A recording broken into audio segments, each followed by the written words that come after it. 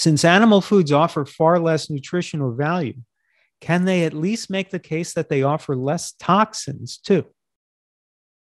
No, sorry. There are a lot more toxins in animal foods than plant foods. Land animals eat grain that has been heavily sprayed, and the toxins accumulate in their cells. Fish eat each other, and the toxins accumulate as you go up the food chain. And that's why many types of fish have dangerous levels of mercury. So how can anyone possibly believe the nonsense that eating animals is a good idea? One reason is that they hear about nutritional studies. One day they hear about a study that says that eating meat is bad for you, but the next day they hear about a study that says meat is good for you. And people throw up their hands and conclude nutrition is a very controversial subject. Nobody seems to agree on what's healthy, so I'll just keep eating what I've always been eating and what mommy and daddy taught me to eat. With all the evidence and logic against meat eating, how does it happen that we hear that there are some nutritional studies that appear to defend meat eating? Because this is not a struggle between science and science. This is a struggle between science and culture. Culture has the upper hand, and it has infiltrated science. Here's how and why nutrition is presented as if it's a controversial subject. First of all, although most nutritional studies come to the same conclusion that eating meat is harmful, given that there are tens of thousands of studies done every year, the laws of probability dictate that some of them are going to contradict others.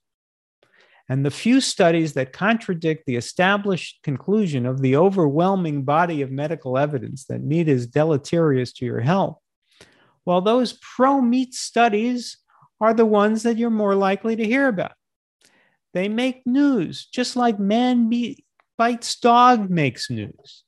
And you're also more likely to hear about them because the meat industry will promote any study that supports them. The broccoli industry isn't as vigilant or as rich. Second, many studies are bought and paid for.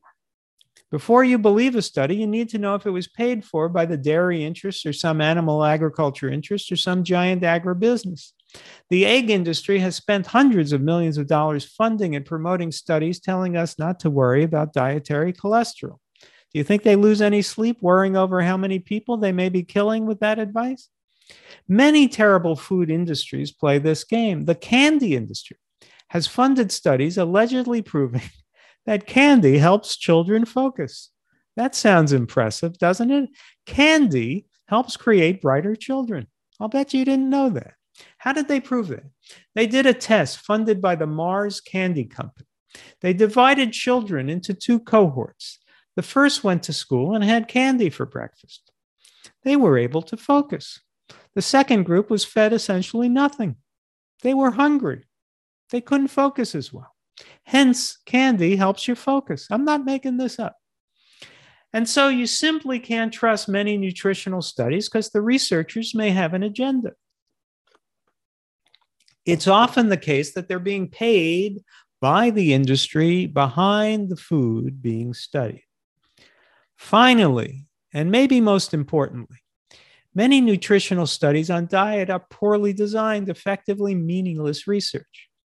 If you hear about a study on 10,000 people that demonstrates this or that about meat eating versus vegetarian versus vegan diets, or outlines the alleged health benefits versus harms of eating animal foods, what you are hearing about is a self-reporting study in which thousands of people simply report what they ate over time.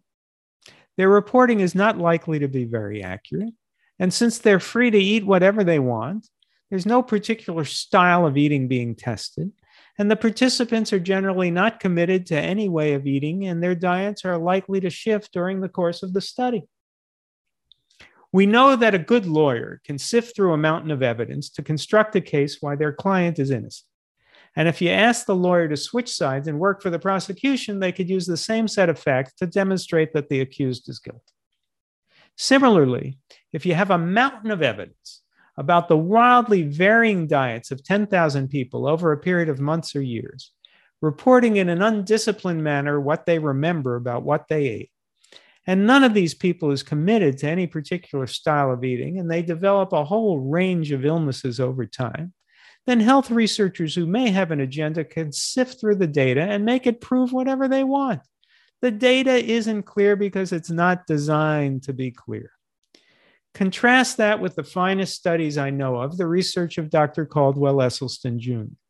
As mentioned before, his subjects were severely sick heart patients.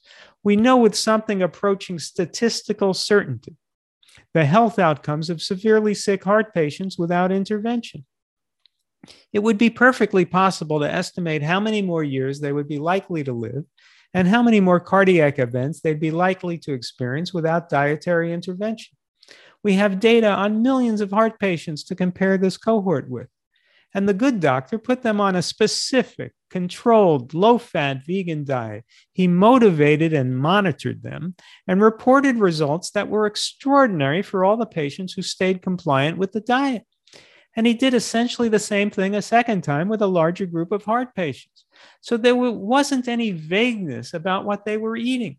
The data wasn't dependent on the memories of the subjects, and their diet wasn't a melange of different eating styles that could be spun 100 different ways. They were all eating one diet, a whole foods, low-fat, oil-free, plant-based diet. That is the correct way to do any nutritional research that's meant to focus on the health outcomes of a way of eating. There's a platitude in science that says that a randomized controlled trial is the gold standard in nutritional research. A randomized controlled trial is one in which the population receiving a given dietary protocol or intervention is chosen at random from the eligible population, and a control group is also chosen at random from the same eligible population. That, we're supposed to believe, is the gold standard. Respectfully, I'm dubious about that.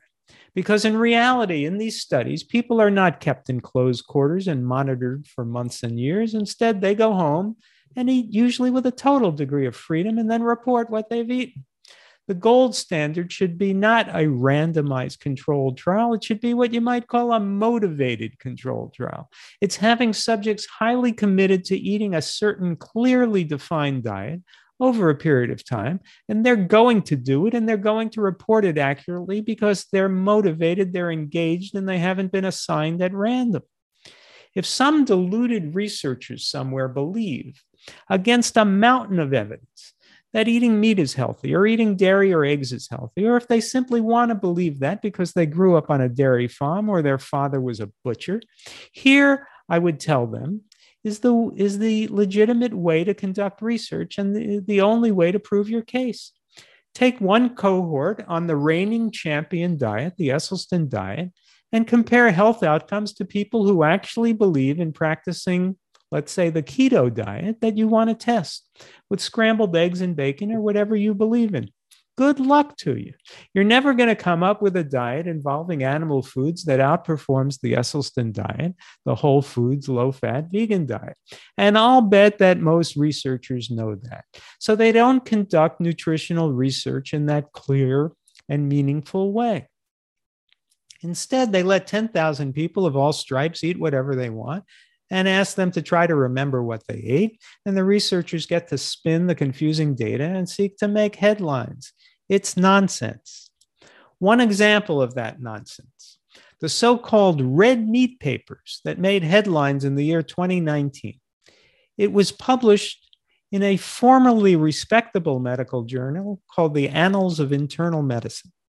The report's conclusion, quote, current levels of meat consumption should be continued. They should not be changed. How did they come to this conclusion? What kind of new study did they do?